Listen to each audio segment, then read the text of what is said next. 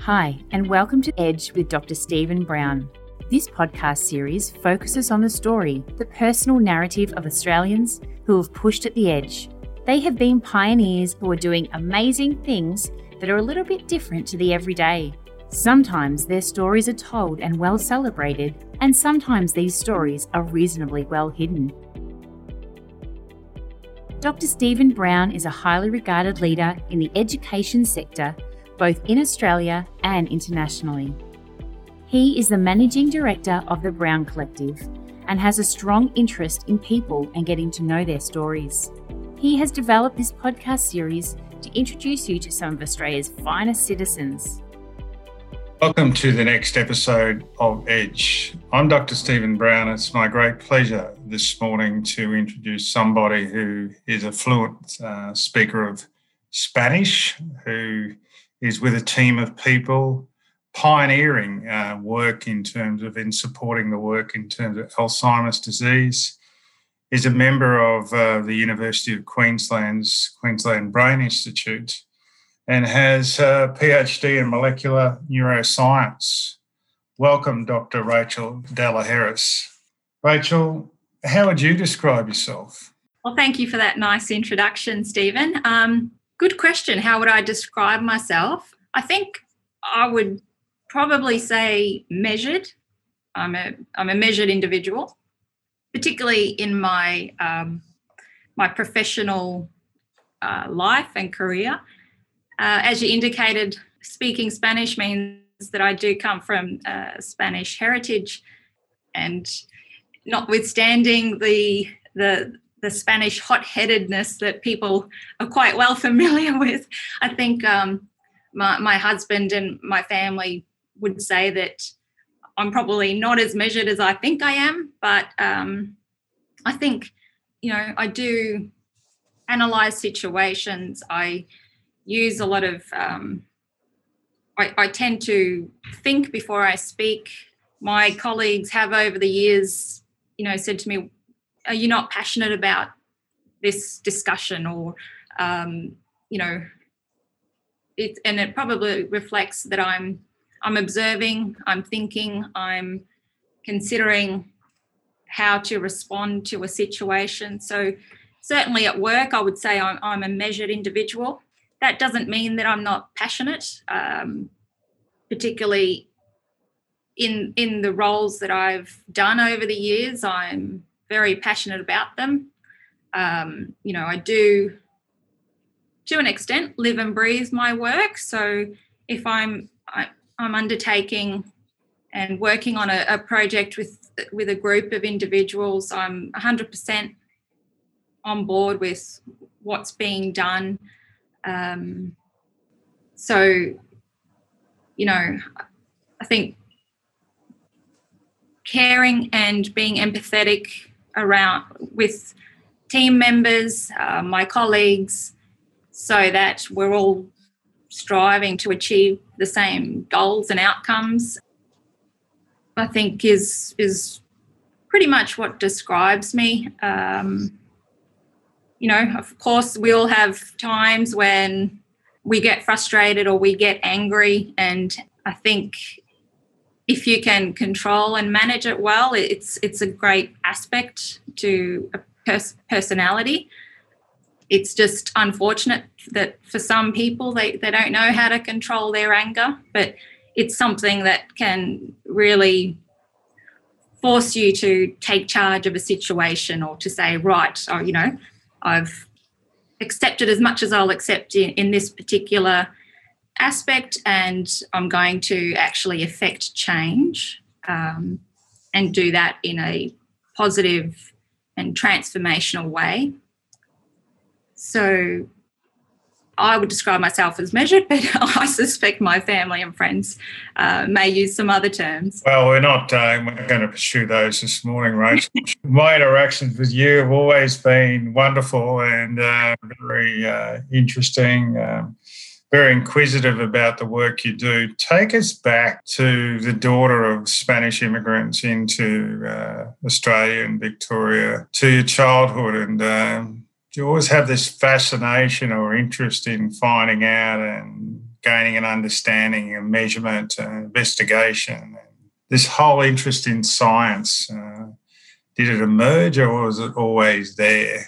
I think it was probably always there. I think part of my my intrinsic self is to understand why things happen. You know, all children go through a phase of asking why, and trying to understand not just why, but perhaps how people respond to situations, how they react to situations.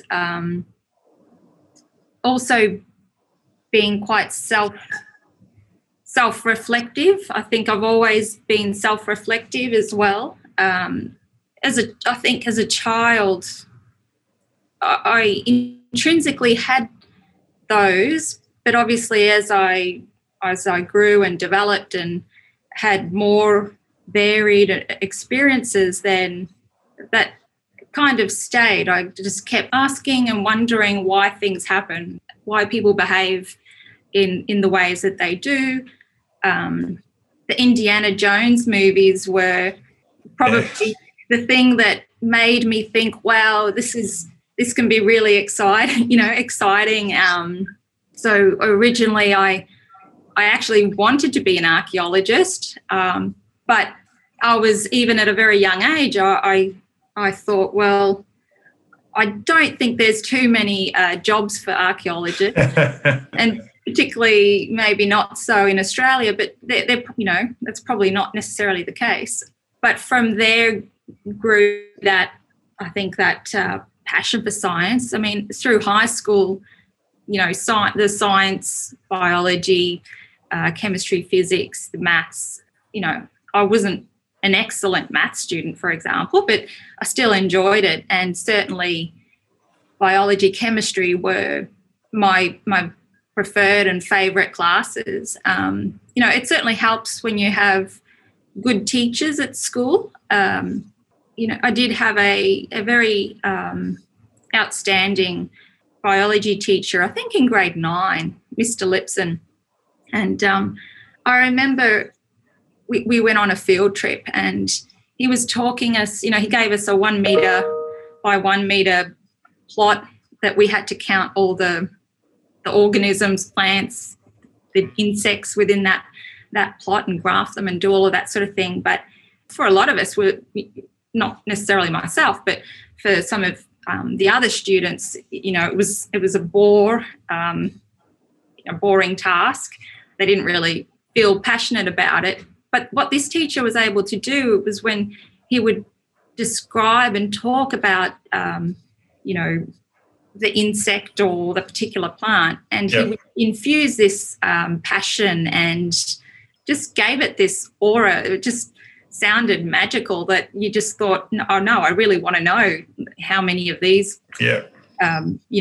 plants, and how does that compare to the plot that my friend's counting 3 metres away, and do I have more insects because I've got more of this plant and flower than,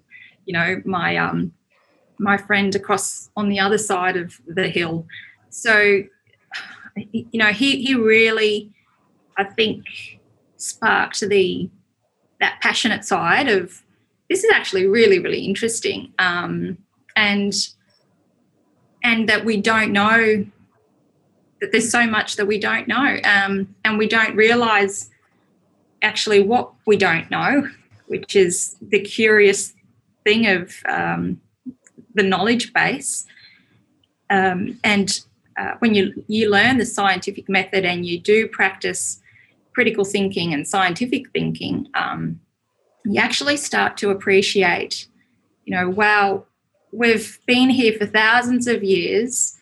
It's probably only been the last couple hundred where we've really start to acquire, the knowledge that we've been building on, and every generation builds on the knowledge of the past generation to get where we are. But there's actually so much more that needs to be learnt and that is unknown, and things that we don't even know that we don't know them. And again, I had that concept of, you don't there's work, there's things that you don't even know that you don't know. That concept was first brought to my attention by a great sort of manager that I had in another role at a biotech company. And that was the first time I heard that, and I thought, well, I've always, it's not something that you think about going through school, university. You're constantly acquiring and learning more, and you just don't realise that you don't even know what you don't know. So that was a revelation to me, as were a number of other things that we'll probably touch on later. But so always been inquisitive, always wanted to break things down and understand why things are the way they are. Obviously, there's a lot of things in life that are out of our control that, even if you understand them or don't understand them, they happen to you and they might impact and change, decisions you make, life choices you make, the trajectory of your potential for achievement in life. So it's interesting. I think my parents were, I would say, unconventional, because if they were conventional, they probably would not have emigrated to Australia. So, I think about what it takes to leave comfort of life, family, that which to go to another country to, in their case, I think it wasn't, as in most cases, it wasn't a permanent planned move, but more opportunity to get out and, see what's happening in other areas outside of Spain. So they were both based and living in Madrid, and not long after marriage, or I think immediately, within a month of marriage, they emigrated to Australia, and they had their first son not long after arriving. I followed 5 years later. Then there was another son who followed another 5 years later, and another daughter. So I'm the second oldest of 4 children. English was not the first language for me. So it's interesting that, with 4 siblings, for some of us, English was probably the first language. My older brother and I, Spanish was the first language. But by the time my younger brother and sister came along, my older brother and I were predominantly speaking English at home and Spanish with our parents. But we were speaking English with the other 2. So even from that perspective and how that might influence your learning at school or your interaction with friends and things would be interesting to sort of tease out. So just from that perspective, we would have had different opportunities and different perspectives, I guess.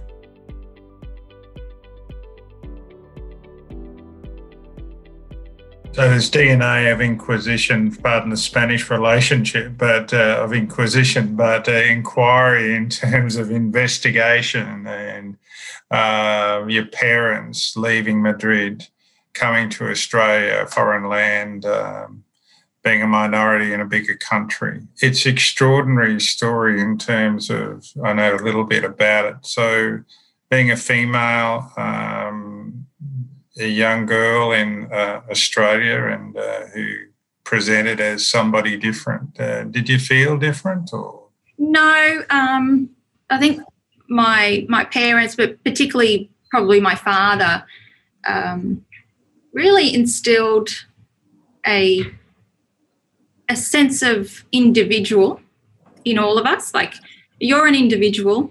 You're not, because you associate with a particular person or you have a group of friends, you're still an individual within that group, and to always think as an individual and not to follow others. So I think all of us are quite, well, I would say that all of the children are quite individual in the way that in the thoughts they have, the way that they behave. We were kind of, at home, Dad in particular would probably mock a lot of, whether they were actors or, eminent people that might talk outside or present opinions outside of their area of expertise. So it was always, talk to that which and be an individual. And because someone does something brilliant in a particular area of life, and you might hear their story and you might want to emulate that story, but it doesn't mean that you emulate their whole life, because other aspects of their life might not be worth emulating. So it's almost like at some point, take at face value what you're hearing, and then question for yourself and understand whether you agree with it, whether it fits with your values, whether you accept it. So it's interesting to think, I sometimes reflect on, well, what is the new social media age doing? Because you see a lot less individualized, there's a lot more people doing the same stuff, presenting themselves in the same way. It's fascinating because you can see when we talk to people, and you just said it, what forms you and informs you. And those strong values, your mum and your dad, and knowing your dad a little bit, that strength of character, the pursuit of inquiry, making up your own mind, looking for the evidence, don't take things at face value. Those particular dispositions or characteristics express in that broader professional life that you've got an impressive record of having undertaken in a range of fields within the science sector. Take us to, Rachel, this intriguing work as team leader or program manager or around Alzheimer's that is such a insidious disease, but something we've got to continue to pursue on behalf of humanity to try and contribute to support us as people. So do you want to tell us, it's a very broad area, but tell us a little bit about the work you're doing. Sure. So, so for every 3 seconds, a person globally is diagnosed with Alzheimer's disease. Wow. It's 3 seconds. Every 3 seconds. It's amazing. If you stand in a room of individuals above the age of, say, about 60, 65, 1 in 10 of you will develop Alzheimer's. So, it's a huge problem that we're facing. And in part, we're living in a very privileged age. We're fortunate to be extending our average life expectancy. So the single greatest risk for Alzheimer's or the dementias broadly is age. So you can imagine that it's not something that's going to go away, but it's going to grow. The problem's going to grow. And, unlike many other diseases, Alzheimer's is something that sneaks up on families. It'll, affect an individual, but it really has a profound, debilitating impact on all of that individual's network and, particularly their close family, carers, and for the individuals watching this disease take hold of their loved one, they're seeing that person lose their memories, lose their life experiences. So it's a very, it's cruel, very cruel disease. So the work that we're doing here is really to try and see if we can find a therapy, a solution that either prolongs the time of the disease sort of incubation. So the disease can start in the brain up to 20 years before you have symptoms that show. So if you can delay the onset of those, brain symptoms, so the memory loss, the impacts to your ability to think and act, and so your cognition, if you can delay those, then that will help. But obviously you want to try and find a cure. But, people have been looking, hundreds of people, hundreds of scientists, very smart, brilliant individuals, lots of money for many, many years, many decades. And there's still no cure, and there's no real treatment that will, change the trajectory of the disease. So, there's been hundreds of drugs that have been developed. There's a couple promising drugs, in late stage development. But the work being done here at the Queensland Brain Institute with Professor Jürgen Gertz and the team is really thinking, well, is there another alternative to drugs? And is there another way to change the disease that's happening in the brain? And so that's through the use of ultrasound. And it seems really unlikely. So most people will think of ultrasound as, a diagnostic tool. You go and if you're pregnant, it gives you the ability to see your baby, look for your liver or your different organs if you've got kidney stones, for example. So it's a modality that's very broadly used. But the way we're using ultrasound is at much lower frequencies. So it's useful as a diagnostic to see inside the body because it's used at a very high frequency. It's like sonar. It's effectively bouncing off, objects inside the body. And to do that really well, you use high frequency ultrasound. So we're using it at relatively very low frequencies.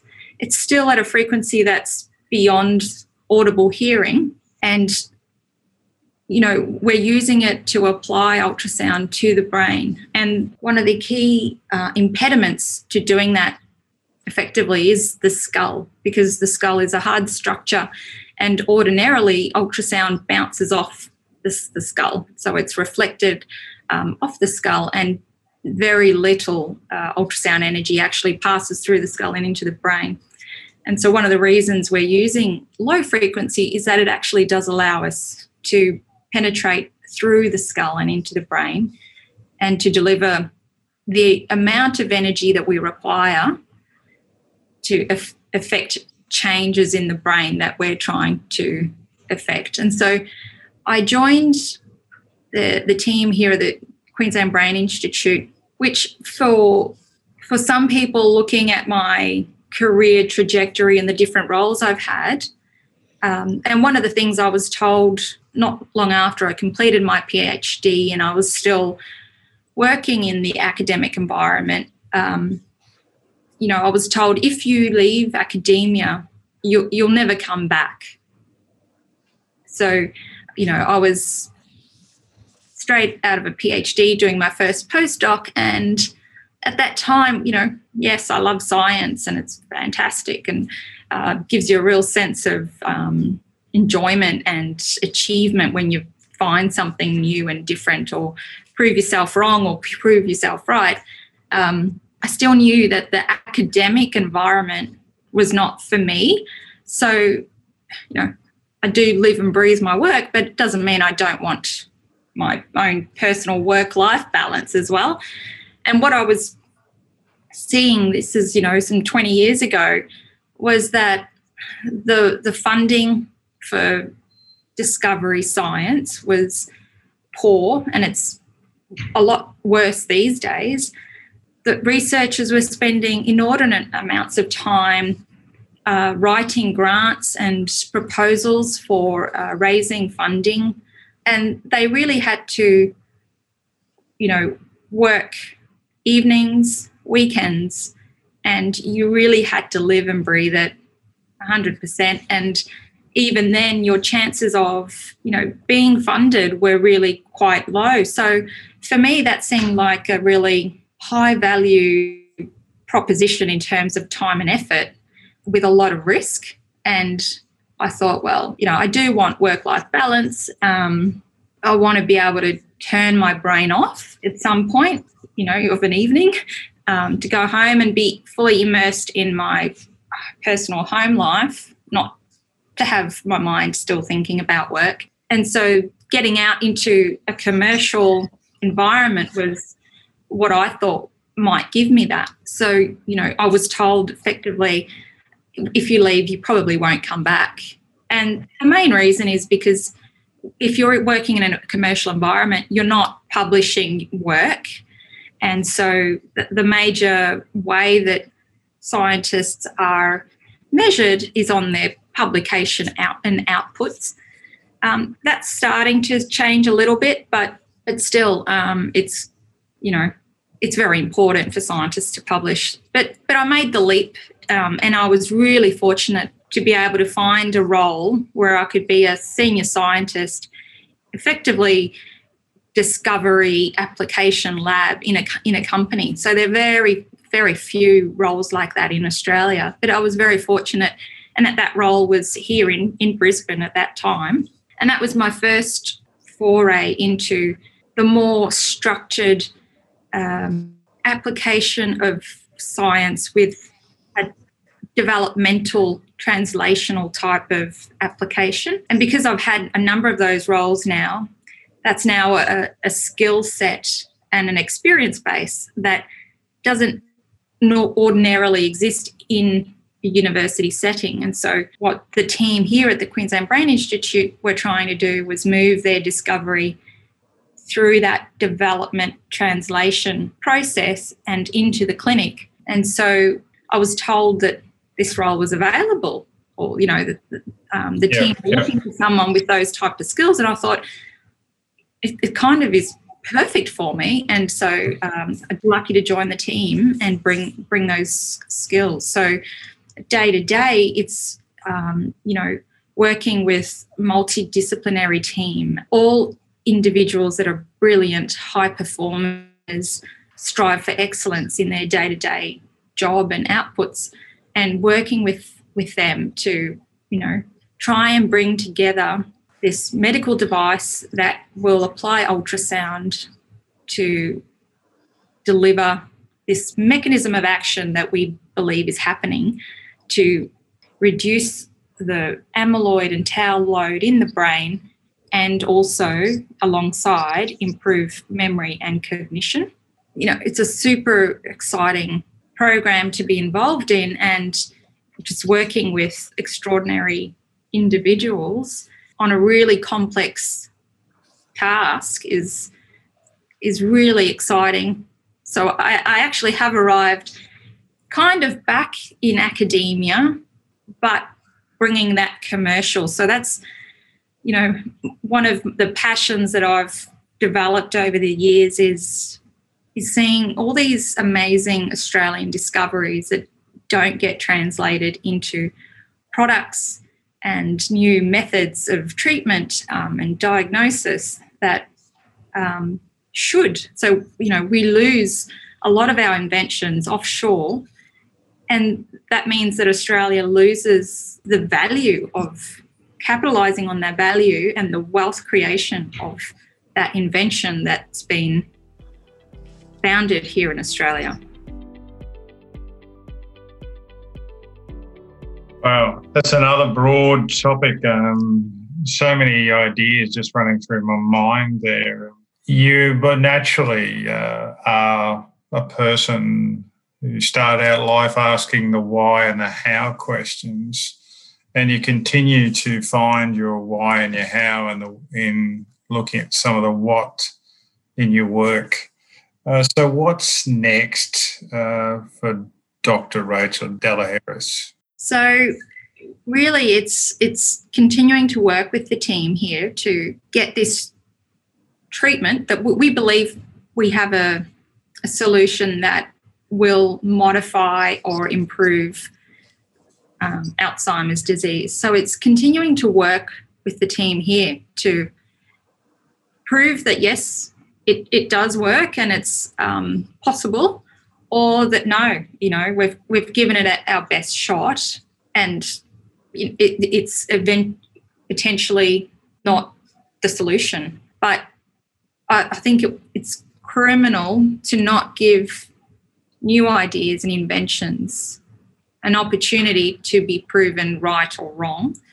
So one of the difficulties of this program is the cost, the time, the expectations. So managing expectations, because you can make your best efforts, your best guided, best informed plans for all of the steps required to get to the clinic.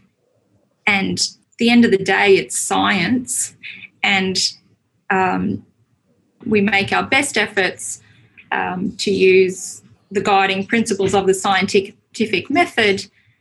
And, we sometimes have to use and build assumptions around how something might play out, because back to what I mentioned earlier is there's a lot that we don't know, and that applies absolutely to the brain. The brain is the last frontier in terms of how it works. How does it give rise? How do all these networks of cells and chemicals in the brain give rise to conscious thought? And how and why does disease play out the way that it does? So there's so much about the brain that we don't know how it works. So in order to translate a finding out of the lab to a human brain application, we have to make a lot of assumptions about, how the cells will behave, what other effects there'll be. And so we do everything we can to test out those assumptions, to prove them right or wrong, to adjust our plans moving forward in the lab. But you're still in the lab. You're not actually affecting or you're not doing experimentation testing on a human. So we have to adjust our plans and our expectations. So one of the big aspects of the work that I do here with the team is helping them through all of that expectation management. You can imagine for high-performing individuals, when you say, well, we've got this fantastic plan, we believe we're going to be at this stage of the plan in 6 months' time, all sorts of things happen along the way. It's all part of your learning and proving out that maybe some of your assumptions were not quite right, but it just adds delay. And so ensuring that, people stay with us, those that provide, incredible philanthropic support, incredible in-house support from within the Queensland Brain Institute, from within the University of Queensland, and from all of our broader donors that, donate money to this shared goal of trying to find a way to reduce the burden of Alzheimer's in the community. So managing expectations, time, continuing to raise funding and bringing people along with you on the journey, so that it's really well understood that there's no guarantees, but, it'd be terrible to not do everything you can to give it your best shot. I said earlier that I did want work-life balance, but it's interesting, through your career, the more challenging roles that you take on and the more you grow and learn and develop yourself, you actually start to blur what work is, what life is. And so it's interesting. It gets to a point if you're lucky enough to enjoy your work, that those lines become blurred. So for me, it's just continuing that, because it's really satisfying work. Rachel, in conclusion, I just want to thank you on behalf of so many people, the work you and your colleagues are pursuing in your terms of the last frontier, the brain, and every 3 seconds that will stay with me hopefully forever in terms of my life and the significance of the work you're doing. The podcast is entitled Edge. I don't need to draw the connection to that. You are, and your colleagues, pushing those boundaries. A very complex apparatus, the brain, and managing expectations. But we hope that we are well placed with support behind you and the team to actually tackle this last frontier. So, Rachel, thank you again for just profound work, and you can see the dedication, the passion, the authenticity and commitment that you have along with your colleagues to something you dearly love, and it is a life's work. And we thank you, Rachel, for the work that you do. Oh, thank you so much. It's, again, it's always interesting and exciting for us to be able to share the work that's being done here. Thanks.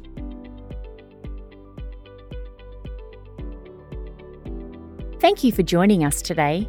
You can follow Dr. Stephen Brown on LinkedIn and Twitter on @DrStephenBrown1. Please join us next time for another episode of Edge.